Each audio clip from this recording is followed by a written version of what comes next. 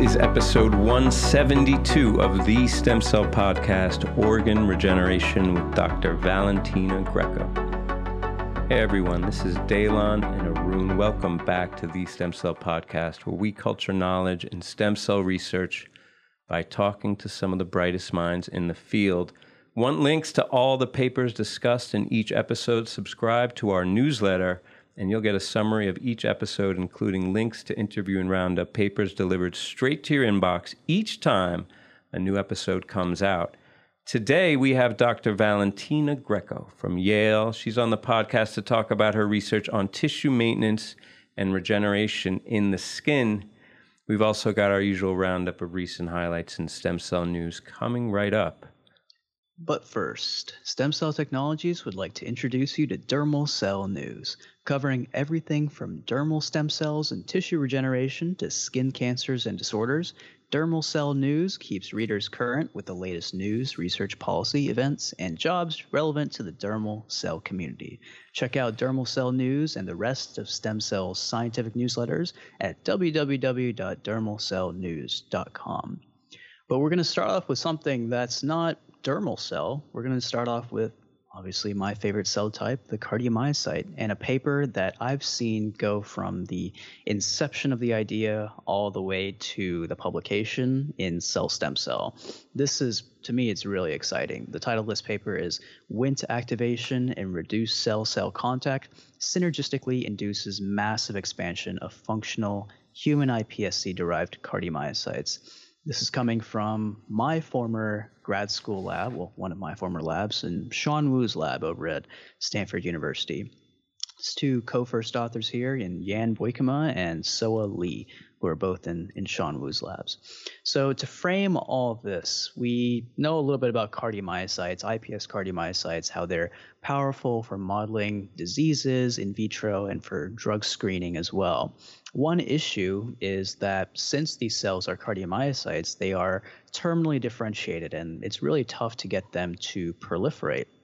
All right, that's an issue with cardiomyocytes both in vitro and also in the body, right? And it's part of the reason that after a myocardial infarction, you have limited cardiac repair because cardiomyocytes don't proliferate. And this is an exciting paper because it's showing in vitro you can get a massive, massive expansion of iPS-derived cardiomyocytes without losing their functional capacities and contractility and all that, simply by using two things. One is a small molecule that we all use in stem cell biology, CHEER 99021, to activate Wnt signaling. And two, also very important, is seeding the cells at the right density, and in particular, making sure that they're not contact inhibited, so seeding them at a very sparse density. All right, so let's walk through the paper. First thing that really they were able to do was just to show that an early day of differentiation, day 12 of cardiomyocyte differentiation after you do your glucose purification to actually purify your iPS cardiomyocytes, if you hit these cells with CHEER, this GSK3 beta inhibitor that I was talking about, after splitting the cells really harshly, you can actually get them to reactivate their cell cycle and proliferate pretty dramatically. And this is something that can be carried over for multiple passages. They actually show some pretty nifty images, and I've actually seen some of the cells over there in Sean Wu's incubators where they've got flasks and flasks of T75 flasks full of cardiomyocytes that have all just started from an initial 6-12 plate of cardiomyocytes. And this is really, I think, pretty revolutionary because now we're able to scale up cardiomyocyte production to a level that really hasn't been as feasible before. And the other thing that I think is really exciting is, you know me, man, I've said this again and again. As much as I like stem cell biology, I kind of hate the differentiation. I hate making these cells again and again because it's tedious, right? And so maybe this is a hope. You get one good cardiac differentiation, and then you can split them really hard, hit them with the CHEER, make sure they're contact inhibited, and then you're off. You can scale your cardiomyocytes up like crazy, up to your T75 flasks or whatever. I think there are still a few questions to answer when it comes to this process, though. One is some of the mechanisms behind that contact inhibition. They didn't flesh it out as much. It's it's actually one important thing to consider here. It's actually not looking into the YAP signaling pathway. YAP signaling and hippo signaling is one pathway that's thought to be really important for cardiomyocyte proliferation, but that wasn't important here. It was really the contact inhibition, and they still have to do a lot more work when it comes to fleshing that out. But hey, man, this is something that's near and dear to my heart, pun intended. I've seen this project go from the inception all the way to the end, and honestly, I've got differentiations going right now, and I'm gonna give this a shot. Yes, make your life a little bit easier. And I think, as you're alluding to there, it's a necessary milestone toward scaling this up toward, clinical industrial application. I think that's really what I think we're all trending towards here. We're beyond just the concepts now. We're trying to lean into just technically getting this stuff to work. I guess, as you were also saying, there's some mechanistic elements left because, just practically speaking, I wonder if it would make it easier if you didn't have to reseed them, even if you could mediate that contact inhibition by some kind of molecular pharmacological means. And also the idea of scaling into 3D, when you talk about getting this into an industrial setting, everyone talks about these bioreactors to get to the scale of cells that you need. But you and I were talking before the show. I mean, just pragmatically speaking, how many flasks do you need to get enough cardiomyocytes to be therapeutic? This is maybe something that could get us really into clinical trial, at least in the near term.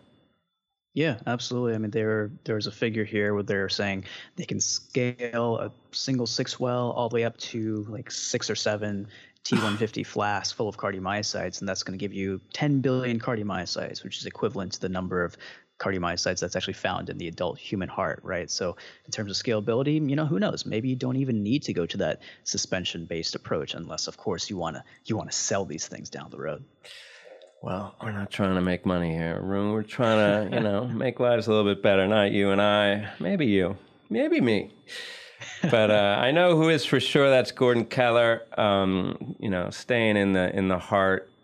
Gordon Keller is made famous by his work in human pluripotent stem cells and cardiac differentiation. He's one of the founders there. And also, not just, when they say cardiac, there's also a vascular at the end of that. Cardiovascular, he's also really big in endothelial cells. And this is a story from his lab at the McEwen Stem Cell Center in Toronto that was looking into the vasculature, in this case specifically the vasculature of the liver, endothelial cells within the liver. Okay, why the liver? Because the liver actually has endothelial cells that are kind of specialized, absolutely specialized relative to other endothelium. All endothelium is special, but the liver in particular, it has multiple functions related to, transport of metabolic blood components and drugs, and scavenging and clearing of biomolecules from the blood, and also secretion of factor VIII,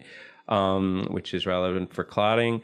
So the liver endothelium has a lot of functions, and it's really unique anatomically as well. You can tell the liver endothelium apart from other endothelium because it exhibits these fenestrations that are clear even by microscopy.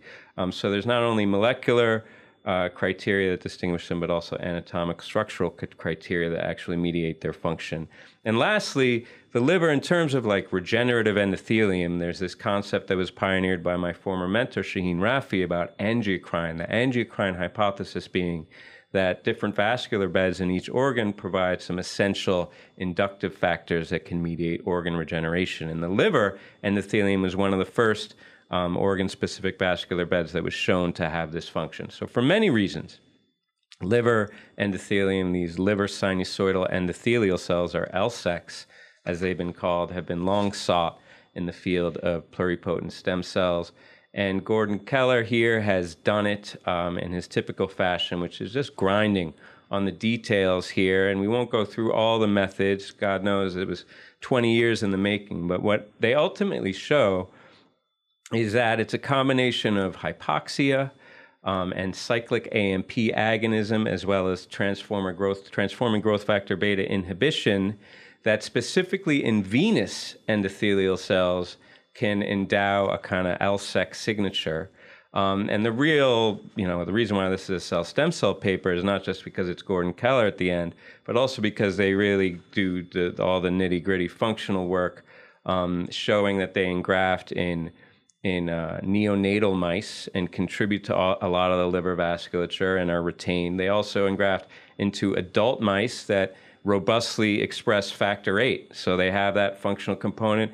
And structurally, anatomically, they look, not just with markers where they show that they have LIVE1 and all this stuff, but they look and show that just structurally by electron microscopy, they also display these fenestrations and look identical to the bona fide adult liver endothelium. So on many fronts, these have been validated as LSECs, and really the major import, I think, here is the functional in vivo work that they did, both in neonates as well as in adult, showing significant engraftment up to, I think, like 70-80% of the endothelium within these livers was from human pluripotent stem cell LSECs.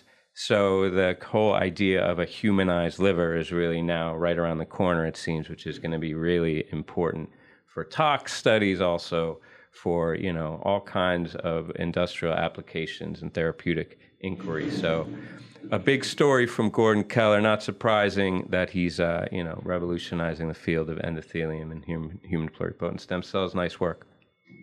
Yeah, good stuff from Gordon Keller, who's one of the pioneers when it comes to all things differentiation, not just cardiac, but all over the place, right? There are a few things that I really took from this. I mean, for one, you emphasized it. There are so many different types of endothelial cells out there, and you're an EC guy, right? So I understand why you really love this paper. We're focusing on the liver sinusoidal endothelial cells here, and I'm not an EC guy, but I like to pretend that I am. So I make these CD31, CD144 positive ECs, and I call them vascular ECs, right? But I know there's way more to it than that. And there's all these like single cell endothelial analysis papers that are coming out there that are showing that there's a lot of heterogeneity in endothelial cells across the body. It's not just a matter of making your dual CD31, 144 positive cells and calling it a day, right? And so I think this is where this paper is pretty exciting, because you're actually making a very specialized form of endothelial cells in these liver sinusoidal ECs. And the other thing that I thought was cool was the in vivo part of it. The fact that you can actually transplant these cells in vivo and actually get them to functionally mature in that way. I think that's really powerful, and it's something that I think there is applicable to other cell types as well. So as an EC guy, does it bother you that I'm calling my CD31 144 cells vascular endothelial cells and calling it a day? Does it burn you to your core? Does it hurt you in your bones? Tell me about it, Dalen. Talk about your feelings. I'm open. However you want to identify your endothelial cells or any of your cells, you can identify as you will. Okay, I'm very open, and I observe the fact that it's really up to you what your cells are to you. But I will say to that point that everybody's cells and everybody's incubator are probably very unique, because they're not really in their physiological setting, right? A true EC, even in the tips of your fingers, is different from that in the tips of your toes. So it's hard to define. We need to be more pluralistic, just like in society. We need to be open to all types. And I admire you calling your cardiac ECs, if that's what you want to call them, ECs. But don't call them ECs just by virtue of CD31, my friend. Look deeply into them. And I think, again, just getting serious for a second, it's why this paper was so impressive, to echo your point, is because it's not just a bunch of single-cell-seq plots where you put two things next to each other and you look at a principal component analysis and you say, this looks a lot like this relative to this, which is a fibroblast. Like, these are ECs because they're in the vascular bed in a liver, contributing to the sinusoid, secreting factor VIII. It looks like an EC, it quacks like an EC, it secretes like an EC. So these are ECs, I think, that deserve a bit more attention. Cool. Well, that makes me feel a little bit better, I guess. ECs are ECs. Well, depends on who you ask, I guess, right? Don't ask the EC guy. This is the EC guy. Anyways, Moving on to a model system that we don't talk about a whole lot here on the podcast, and that's the fly, Drosophila. Fitness trade-offs incurred by ovary to gut steroid signaling in Drosophila. First author here is Sarah Mahmood, and last author is Bruce Edgar. This is a paper in Nature. It actually came out very recently, based on the recording of this podcast, and it's coming from the German Cancer Research Center over there in Heidelberg, Germany. Now, we're stem cell biologists here on the podcast, and if you're listening to this, you're probably a stem cell biologist. And the Drosophila maybe doesn't get as much love because it's not as sexy of a model system as, say, the iPSC that we're all working on. But when it comes to actually genetic screening and looking at molecular insights in a really scalable in vivo system, you can't beat the Drosophila, right? I mean, there's so many pathways that are conserved between even the fruit fly and humans as well. And that's something that they were looking at here when it comes to the impact of the sex hormones on a non-reproductive system. So the general premise of the paper here is that they're figuring out how a steroidal sex hormone called ecdysone was actually affecting the intestinal stem cell population in female fruit flies and actually causing the intestinal stem cells to grow in size and induce other changes as well. And I thought it was really neat because you've got the effect of two completely independent systems, the reproductive system and the gastrointestinal system, and you're looking at their cross impact.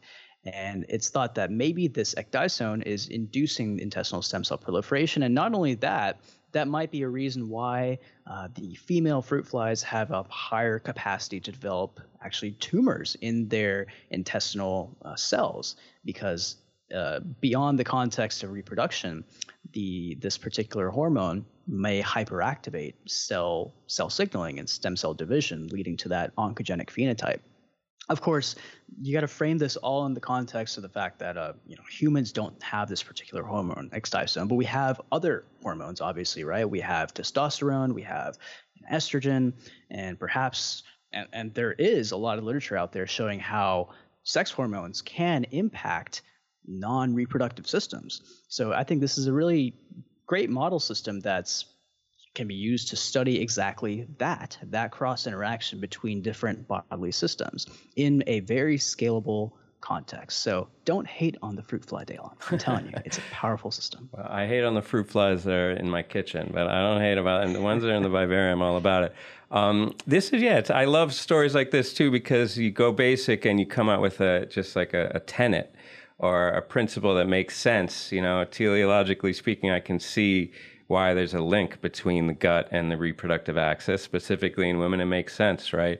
Those two things are related, reproduction and ingestion. I like to see how those models, I would like to see how they relate to higher, I don't want to say higher, but mammals and specifically humans. I'm sure, even though that we don't have ecdysone, I'm sure that either by convergent or in parallel, there's some kind of evolution of a link between our reproductive axes and food intake. It just makes sense. So I would expect to see that, although I don't know if these fly guys are ready, but I do work in a reproductive lab. So if you want to collaborate, you can do most of the work and have most of the insight, and I'll put my name on the paper. So practical, Dalen. So practical.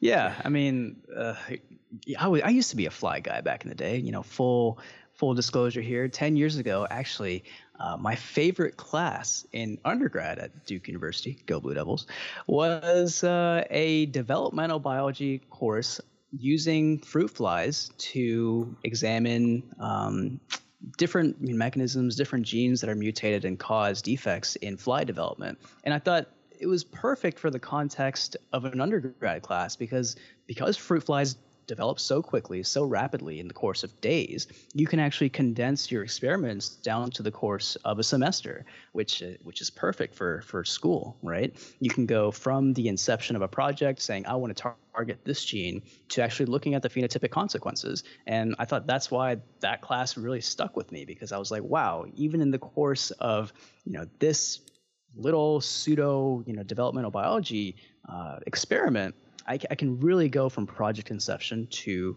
phenotype. So again, I got to emphasize, don't hate on the fruit fly. You got it, Dylan? I don't, I swear. I started in the frog, and it just occurs to me, these developmental models where it's soup to nuts in 24 to 36 hours are probably specifically tuned to the undergraduate and graduate school attention span, because that's what it takes really to keep them invested. And it works, because it brought me into human embryonic and pluripotent stem cells. So I'm grateful to all those lower organisms, the fly and the frog. But I got to bring it back up. I don't want to say up. I got to bring it back over to the human, because, we talk about stem cells here, and the end game is clinical application. I have a story here that is part of a massive effort, I think, by many groups in Shanghai. I'm just going to read the senior authors here. It's Weifeng Yu, Bo Zai, and Hijing Yan at Shanghai there, as I said. And this is a story about these bioartificial liver. Okay, so just, acute liver failure, it's a big deal, mostly because of mortality. When you suffer from acute liver failure, we're talking about, aspirin overdose, anything like that, alcohol, of course. It's 80% mortality, so it's a really big deal, and you need intervention there that's like supportive, right? You need something that's not a liver transplant, because you're not going to get a liver transplant in the acute phase. So there's a kind of like bridge therapies, such as bioartificial livers that are designed to detoxify the blood and thereby bridge the gap to liver transplantation. And also maybe like give the liver a break in terms of its function so that it can regenerate. The liver is tremendously regenerative. So it's not just about, transplant, but just some patients who might be at a critical threshold where they would die. You could give them the little support from bioartificial liver, and maybe their own liver will come back, and then they survive. So there's been a lot of approaches for that. A lot of there's a cell line, this hepatoblastoma cell line that's been used, but it doesn't have all the hepatic function. There's these induced hepatocytes from fetal fibroblasts, but the process for making them is really cumbersome, so you can't get a lot of them high quality and quality controlled and consistent.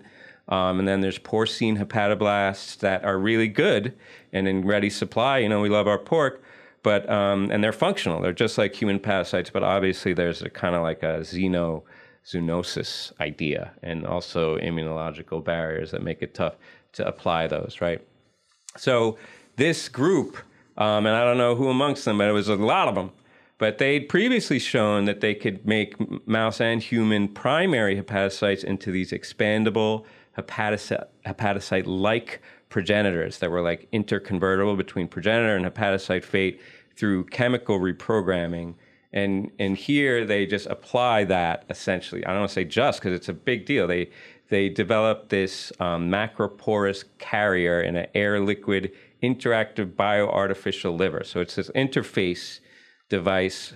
It's a device with the air-liquid interface where they seed these induced hepatocytes, and they grow into this 3D matrix, and it's great.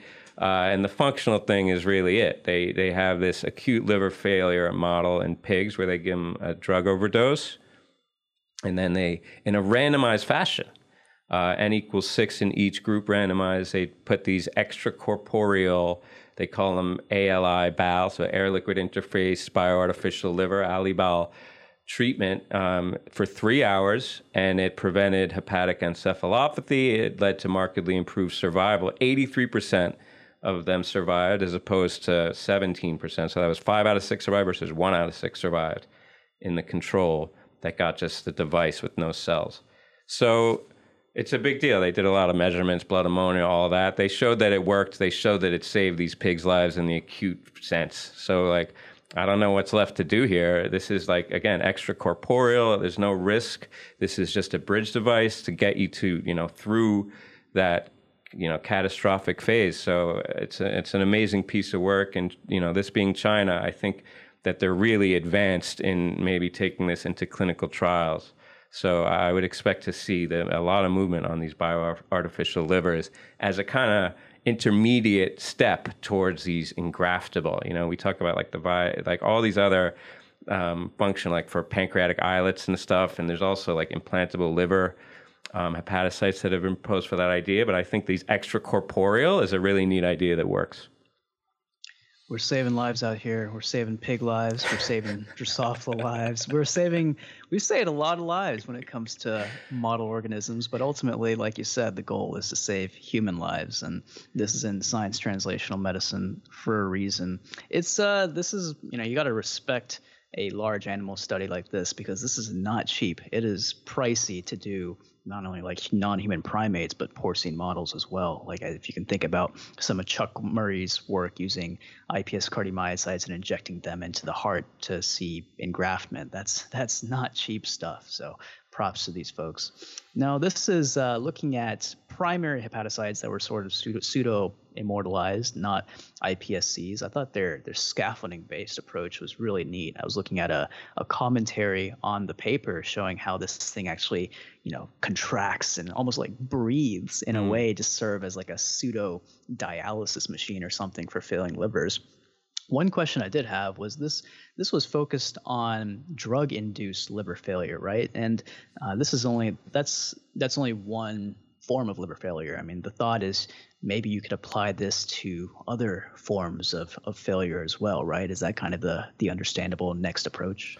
Yeah, I mean, I guess the a huge target there is a chronic liver failure. That's probably the majority of the unmet need in the liver space is, chronic liver failure, downstream alcoholism or other exposure. And I would imagine that it would provide the same function. I think, though, that the critical thing to look at here is the time scale.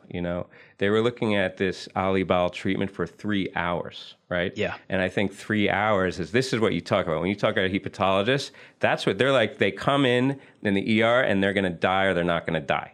And this is like an equivalent or an extension of dialysis, as you were alluding to. So I think the problem with chronic is obviously, if it's a matter of weeks, maybe. I don't know if the Alibal is going to stand up for that long a time. But, as you said at the beginning of your comment there, we're saving lives. Maybe right now, saving lives in the acute phase may be it. But you can imagine that there's all kinds of other cell types. You said also this is FOXA3 that they use to kind of immortalize, as you said, these. Maybe there's other cell types that have more longevity. Maybe there's others that are like pseudo-implantable that could exploit the same scaffold. So yes, saving lives one little bit at a time. I'll take it with the acute liver failure. I could go out drinking now hard and just have my boy on the line over there. Hey, he's Jin Yan. I'm going to give you a call, bro. So on that note, we're talking about saving lives. We're talking about pluripotent stem cells most of the time. These were progenitors. I got a message from Stem Cell Technologies. You can take your human pluripotent stem cell cultures further with M-Teaser Plus from Stem Cell Technologies, the most widely published medium for feeder-free human ES and iPS cell maintenance. It's now formulated for enhanced performance and versatility. M-Teaser Plus reduces medium acidosis for more stable cultures all weekend long. To learn more, visit www.stemcell.com/mteaserplus. Now, without any further ado, let's get on to the interview with someone I truly admire, Dr. Valentina Greco. Okay, guys, today for this episode, we have with us the special pleasure of welcoming Dr. Valentina Greco, who is the Carolyn Walsh Slayman Professor of Genetics at Yale University. Dr. Greco's lab has developed novel live imaging approaches, allowing them to study the complex orchestration of tissue regeneration using the skin as a model system. Valentina, thank you so much for joining us today. My pleasure. Thank you. Well, Dr. Greco, your lab focuses on the role of stem cells in organ regeneration using the skin as a model system. And you've also produced some data suggesting that the regeneration of hair follicles can serve as a protective factor against tumor growth, which was actually published recently in a JCB article. So the data also shed some light on the regenerative capacity of some cancers. So talk a little bit more about this work. And is this suppression of oncogenic growth something that might be harnessed to preemptively fight skin cancer in the future, like in the form of a tumor vaccine, for example? So talk a little bit about that. Yeah, so it's a fascinating area for us because we tend to think very much about the homeostatic side of our tissue, how can they function over time and do it that over and over again every single day of our lives. And so we are most fascinated why we don't develop cancer than when we do.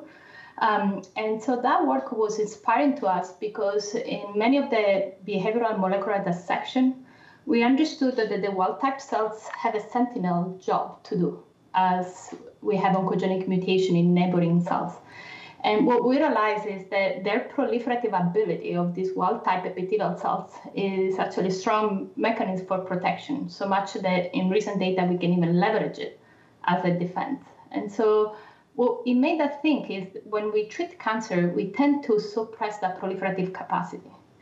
We tend to think it as a hallmark of the cancer, but in tissue that are highly regenerative like the skin, it's also the hallmark of the homeostatic capacity, the self-defense, and many other angles that if we were to leverage, could, for instance, a pro-proliferative approach may be one way to partner with the cells within the tissue in order to, say, eliminate cancer. It's a bit of an erratic idea, but certainly something that we think a lot about.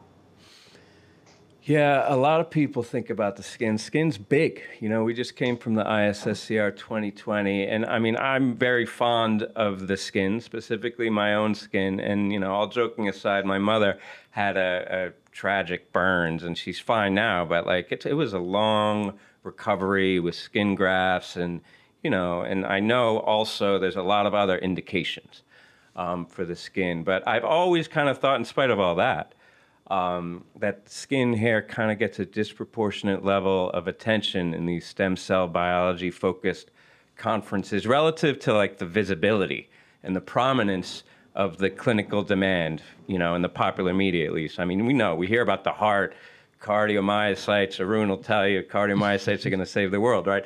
But like, you know, the skin, it's not as visible in terms of unmet clinical need, but you see it a lot at the conferences. Tell me and the listeners what we should know about the clinical applications of skin, hair, stem cells, and also why are some of the greatest stem cell biologists alive today working in the skin? Yeah.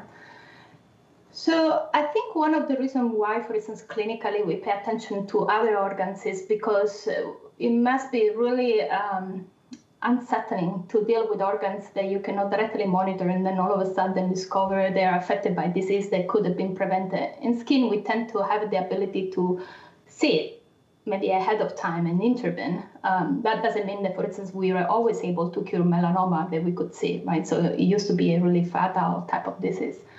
So it's an interesting question from clinical application, and it's true as reviewers, we tend to also think about cancers that we cannot cure and we cannot remove with much more pressure, with much more urgency. At the same time, I think skin offers an opportunity that is unique, because in therapy as well as in longitudinal tracking of any diseases, including cancer, you can actually do that, for instance, with microscopy or even just the gross observation. So think about all the opportunities of you to understand a disease in all its stages and just even manipulate it in ways that is capable of maintaining the organism alive.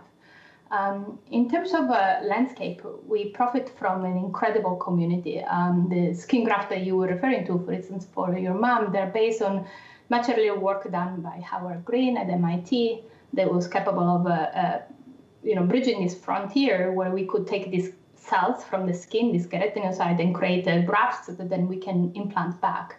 Recently, there is work from Carl Kerr, for instance, that can now even create appendages within the skin. And so you can sweat again, perhaps. You can have hair again, not only just discover this barrier.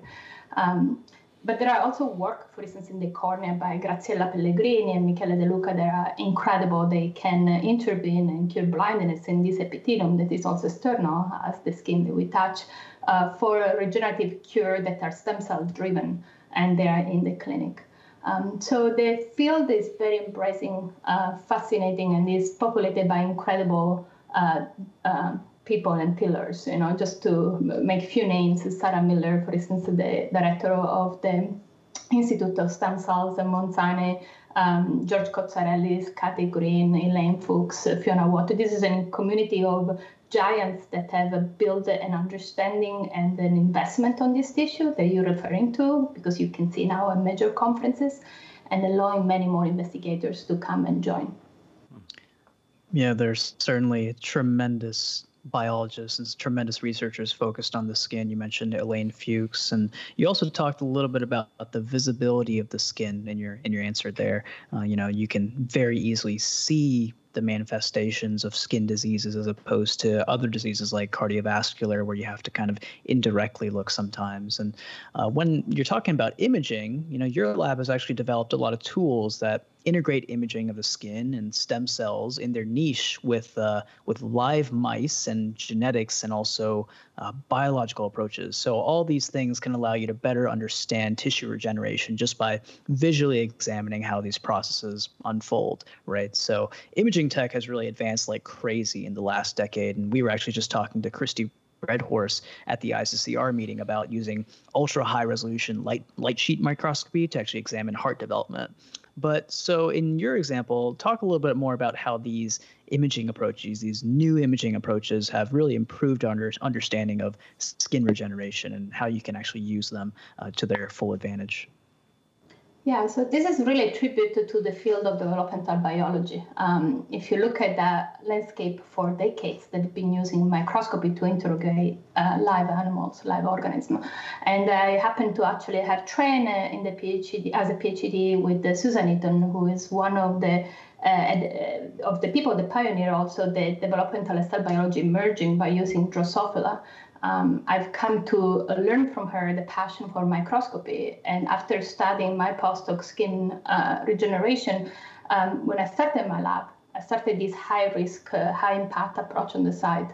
I didn't know whether it would work, which was, can we start to explore skin with the two-photon microscopy, which can go deep down. And it's really the fruit of a collaboration with an incredible intravital imaging facility that we have at Yale, as well as a postdoc, Padelis from Poland, joined my lab, and Peggy Myung, and many others that together collaboratively have a love for the field to start to interrogate in longitudinal manner and with cell biology resolution how are our tissue organizing and around what principle in order for it to survive and withstand the everyday tear and function. Yeah, we talk about technology, and I think one thing you realize really quickly when you're on your own is that, I mean, as a PI, is that, or even as a postdoc, as soon as you get into science nowadays, you realize that innovation is driven in large part by integration of new tech, right? And a lot of times that can be expensive, right? Christy was telling us, like Arun said, how she has her own. She started with her own confocal in her startup, and now she has her own light sheet. And I know a major pillar of your research is novel application is a two-photon that you were just referring to. Although you said, use a core, it's still expensive, just access. And we're becoming more aware in our society, how wide the chasm is, and opportunity, socially, societally. Do you think there's an element of that in science where it's not so much that like the rich get richer, but it's like kind of like the smart get smarter? You get the big innovative result, you get the big paper, you get the funding, you get the equipment and instruments or access, you get the next result, you get the funding, and so on and so forth. What do you think about that? I think it's a very important point that you brought up, and there is a lot of societal, not only scientific framework that goes into who goes forward and who doesn't. I consider myself extremely privileged, and I felt in my career that I've been on both sides, loser and winner, and very much that was due to the environment I was into, the resources I had access to, and the sponsorship I had. So what you said is very dear to me, because if you take just the two-photon and say if we think the science should be done that way across the board, what we are speaking about is a piece of equipment that is easily 600K. And so one conversation I had with the NIH and program officer is, can we centralize within university and have ways where we can even have core facilities that can prepare samples or do imaging for labs in ways that are subsidized centrally from the university. Otherwise, it will become, as you said, an opportunity of a privilege. A person like me that has managed to do it thanks to the support and investment that others have done on me, but not something that is as open or as accessible to others. Even in our efforts to help colleagues with collaboration or even just investment on them, it requires a huge investment of time and education and knowledge for it to be a long-term investment. And there is so much depth that can be captured from it. So the more we dig in, the more there is to dig. And so I've been thinking a lot about how can we do that collaborative in a way that helps everybody to thrive. Nobody tries to overlap with each other's, but in ways that, as you said, could be truly accessible to others. And unfortunately, I think is a model against the framework of which we do science. We tend to reinforce individuals. We don't think about groups. And those individuals tend to have, the more you go up, very narrow characteristics. So equality in science certainly extends beyond financial equality as well. And you've, of course, been a fierce advocate of racial and gender equality and diversity in science. And you're deeply involved with multiple committees, including the Committee on the Status of Women in Medicine at Yale. And you've been quoted as saying that you want your lab to be free from the codes that society gives for determining talent. And I'm a big fan of that. As somebody who actually aspires to be a PI one day, could you tell me a little bit more about your approach to actively shaping a diverse lab and making sure everybody feels welcome, and a lab where ideas can really come from anyone? So I hope you will take the next statement with the wholeheartedly as I intended. If I really want to create a safe space for learning and for growth and ownership for all of us, especially my most vulnerable members in my lab, I need to start from a place where I admit to myself I'm racist, I'm sexist, I'm classist, and so on and so forth. And it's very hard to, in all conversation, to always say, if somebody's in distress, what have I done that contributes to that? What have I contributed that actually this person is telling me is about me doing something wrong? It's hard, it's a bit taxing at times, but I don't know any other way to live a purposeful life. I just feel that, again, I've been in this journey thinking very deeply what is the structure even of our education, of the way school asks us to all form into one group, of where there is a need to stay within pattern and never break it, but then the breaking of those patterns gets celebrated. There are so many mixed messages. There is so unequal access, and there is so much the lack of time to all of us will simply legitimize the racism, the sexism, etc. that we have. COVID is such an example, right? I have seen trainees that I adore enduring just because of Asian inheritance, discrimination and racism as if they have anything to do with it, right? And the reason why people feel free to do it is because in moments of stress and when you don't have time, you connect to your biases and your action will reflect that, legitimizing all this brainwashing that we receive effectively since we are born. So I found that the only formula, I'm a person that tends to want to rush, to have actions and get done with the things. And the education I do every day on myself, which costs me a lot, and I tell my lab members, this is me, let's counteract it, is just ask myself to take time. Whenever I'm doing things that are important, which is essentially every single time I speak with them, I do something with them, can I take time to do it right? Because whenever we say to each other, follow your gut, that's the most dangerous things we are telling each other to do. Yeah, that's a great point. I really admired also, I checked in on the women's panel, the Women in Science panel that was led by Christine Mummery at the ISSCR, and I thought she made a great point, which was like, come on, guys, open your eyes. Like, we could talk all we want, but you go to these conferences, you walk in the halls, like, do you see a lot of black faces? Do you see a lot of people of color? This is us. This is our system, and we've got to, like, fight to change it. I really appreciate that, and I thought you, too, did a great job at ISSCR across the board. And you're a real ambassador for stem cell biology, strong advocate for science, social justice. But yes, it's a big part of what draws your trainees to your lab, right? But I should tell you, you should know that whenever your name comes up in discussion, when I'm talking to anybody, somebody says, oh man, she's so cool.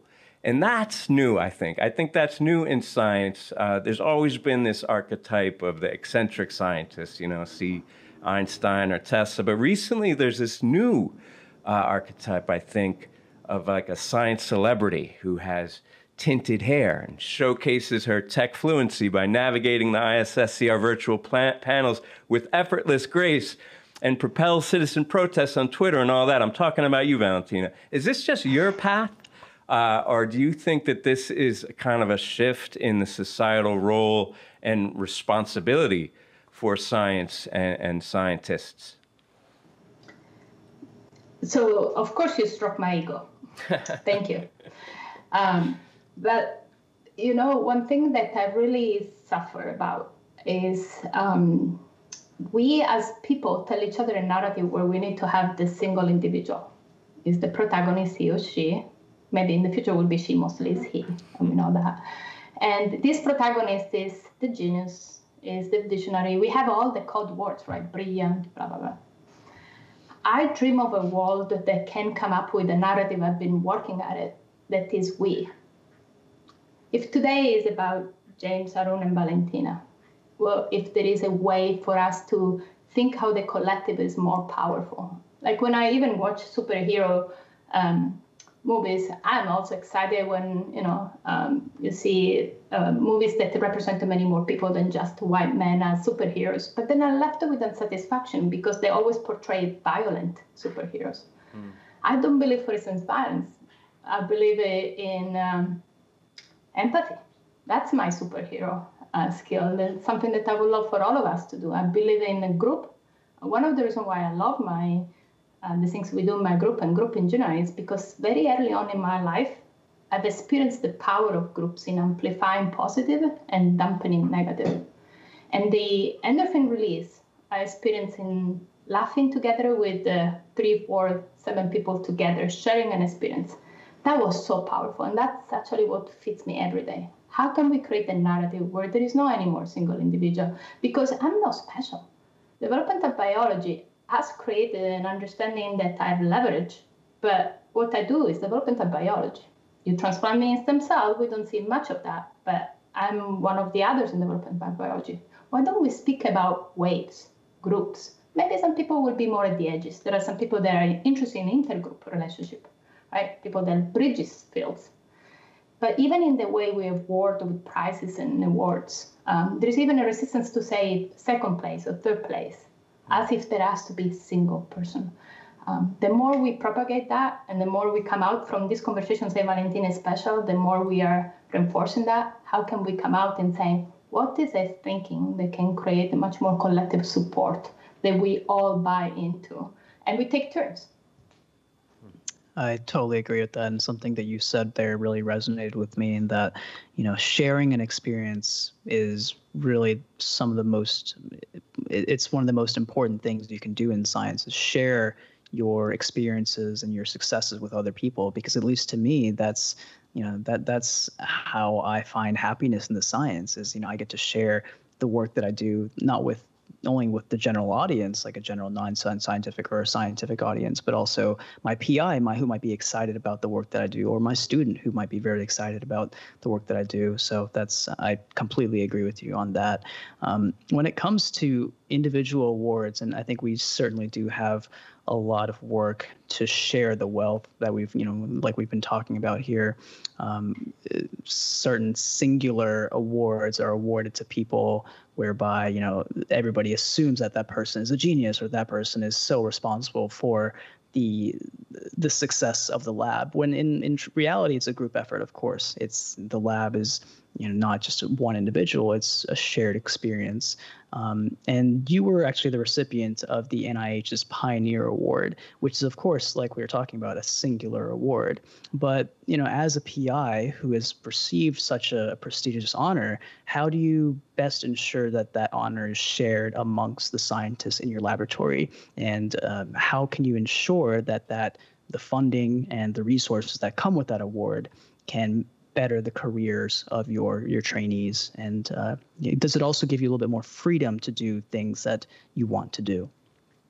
Absolutely. So I think one thing I wanted to do to expand first on what you just said, which I appreciated very much, is that essentially we have to always deal with that tension between individual and collective.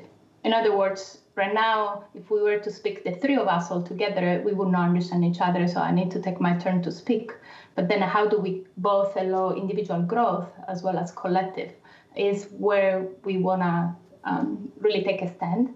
And my push towards collective is because ultimately there is no way to eliminate the individual. If I'm alive, I have a identity and a soul that I want to continue to perpetuate. So of course I'm going to fit into my individuality, but the collective doesn't get praised as much. So with respect to the DP1 Pioneer, for instance, one thing that I do routinely is share my grant with anybody that approaches me, even colleagues that I don't know of, that I just simply want for them to succeed. And just to make sure that, my ethos, I've done that also with grants that I have not yet submitted. For instance, I'm submitting this grant for an HHMI competition, and I share the grant that is already finished to multiple colleagues. I just think that there is room for us to all make the contribution by inspiring each other, and we all have stories that are different, lived experience due to characteristics I have. I'm an immigrant, I'm a boomer, I'm white. What can I propose through the lenses of my appraising that my science will breathe through?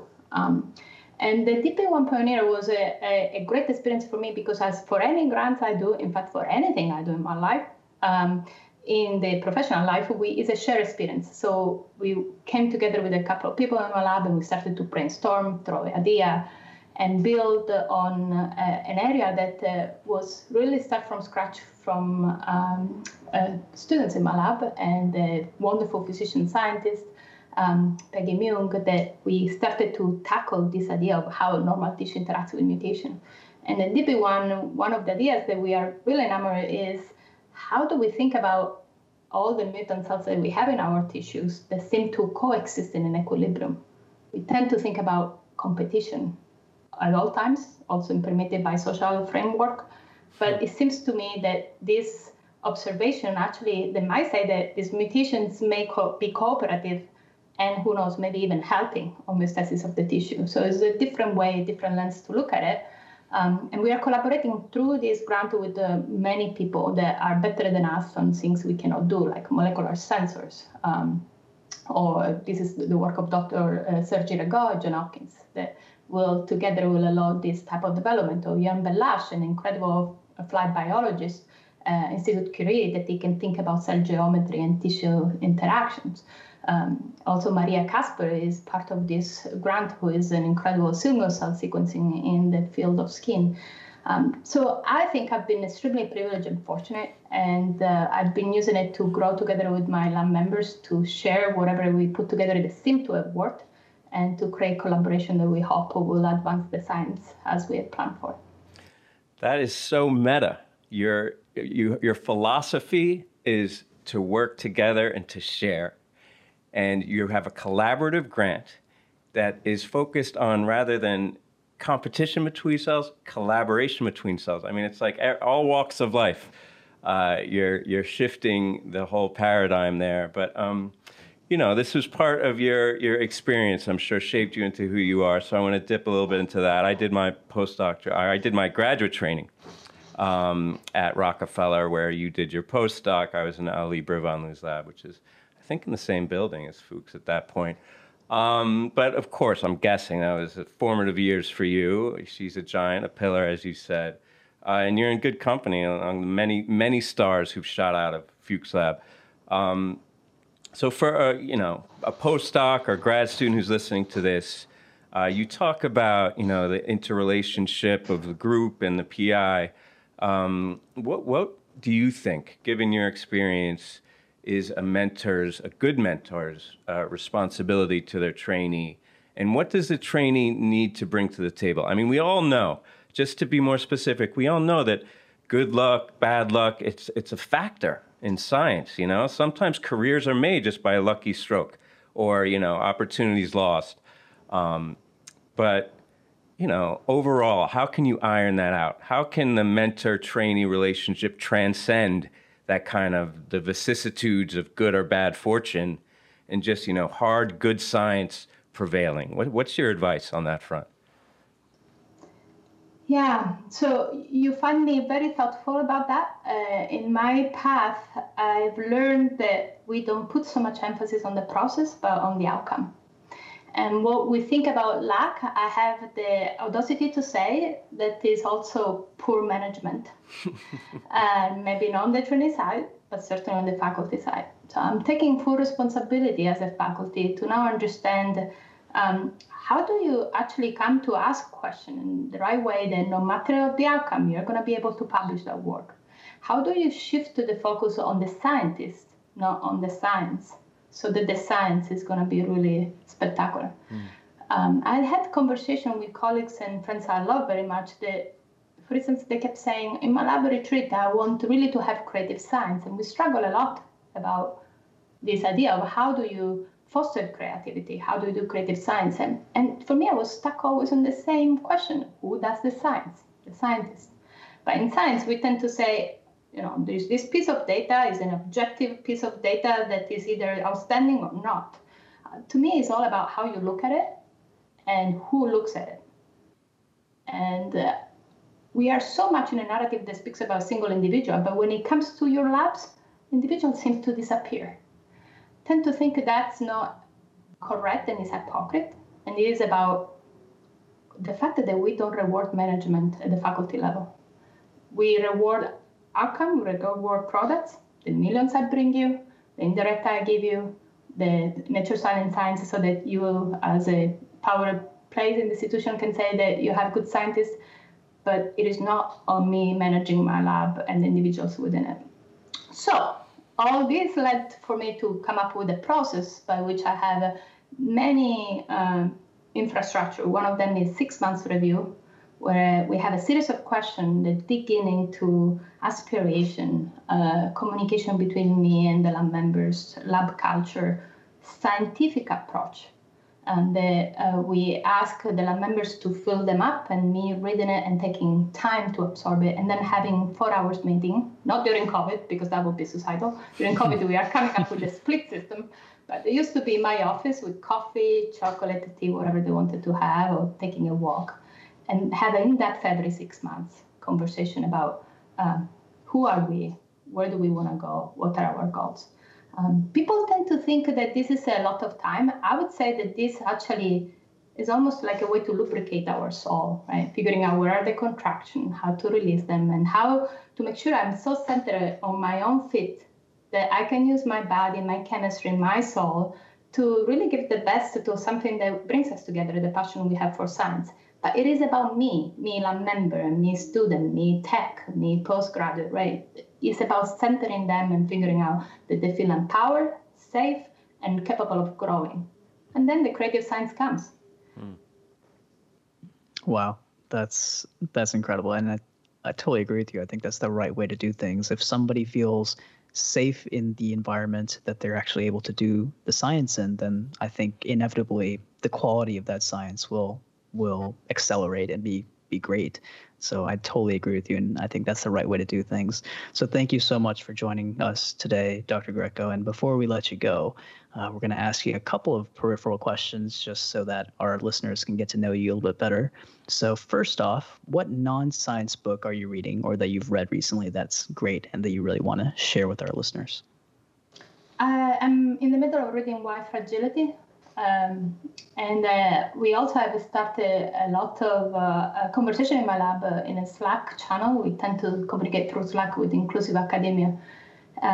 It's very humbling, it's heartbreaking, and it's really committing me to self-scrutiny of what I'm doing that contributes to a racist framework. And I welcome the exercise with the pain and everything, because I really would like to change much of what I do and help everyone around me to do better by each other. Yes, this should be required reading for anyone who's part of the institution that we live in, right? Because like you said earlier, if you're not fighting it, you're a part of it. So yeah, recommend that. My wife has really been bending my ear about it and got me to read it too. And it really is a revelation. Even for someone with a father who's Black, I realize how much white privilege I've had in my life. Anyway, moving on to the last peripheral question here. You've had so many, but share with us one of your more prominent so-called aha moments or a science revelation that was a surprise, a disappointment, anything along those lines, please. Yeah, there were a couple of moments that we remember fondly with the lab. I remember one when Samara was doing these projects on giving this oncogenic mutation with beta-catenin, and she started to see as she was giving it that she was creating growth.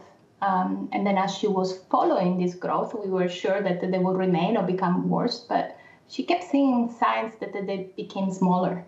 We were really puzzled by that, and Samara came up with the idea of following them even farther. And she realized that actually they were gone. The fact that the tissue can create a new steady state in which they can create growth that can be corrected, sentinel by wild-type cells, it was really interesting. Similarly, Christy came to my lab to study cancer. She used this HRAS mutation that we always use for cancer. And she looked at these mice. She says, there is a tumor here, but 99% of the skin is not tumor-free. What is up with that? And why is it that we don't study that? And so there are a number of these examples, and many others, where it is really thanks to the foresight of these bright scientists in my lab that they come and say, I noticed something that doesn't make sense. Mm-hmm. And I'm really indebted for them to follow those outliers, those things that don't make sense. And it's a principle that speaks to me because Susan, my PhD mentor, really always advocated for this approach. That's a great illustration, I think, and a consolidation of a lot of things you talked about with us today, which is that, you got to have a plan, you got to have a solid approach, but then you also have to have a safe space, and you have to be able and encouraged to chase down that unexpected little wrinkle. When you have a little gut instinct saying, is something not right here? That instinct is kind of the return on your investment in really a carefully designed experiment. So I think that's a lesson for all of our young scientists and all of our, mature, seasoned scientists and some of our errant, flailing scientists like myself. So thanks for that, and thanks for everything, Valentina. I'm a huge fan, a huge admirer of yours. And I think that you really are the best ambassador and advocate for stem cell science, but also just for everything that you talk about. I think you really think deeply about it, and it's a testament to how careful a scientist and human you are. So thanks for sharing all that with us, and we hope to have you back again sometime soon. All right. You guys, that brings us to the end of this episode. Don't forget to subscribe to our newsletter at www.stemcellpodcast.com to get the show notes, including an episode summary and links to all the interview and roundup papers. You can also reach out to us on Twitter at StemCellPodcast or by email at info@stemcellpodcast.com with feedback or to suggest guests. Thanks so much for joining us for this episode focusing on the skin, guys. Stay cool out there in this hot summer air, and we'll be back at you with an interim episode next week about the ISSCR 2020, and in a couple weeks we'll have our next full show. Thanks for joining us.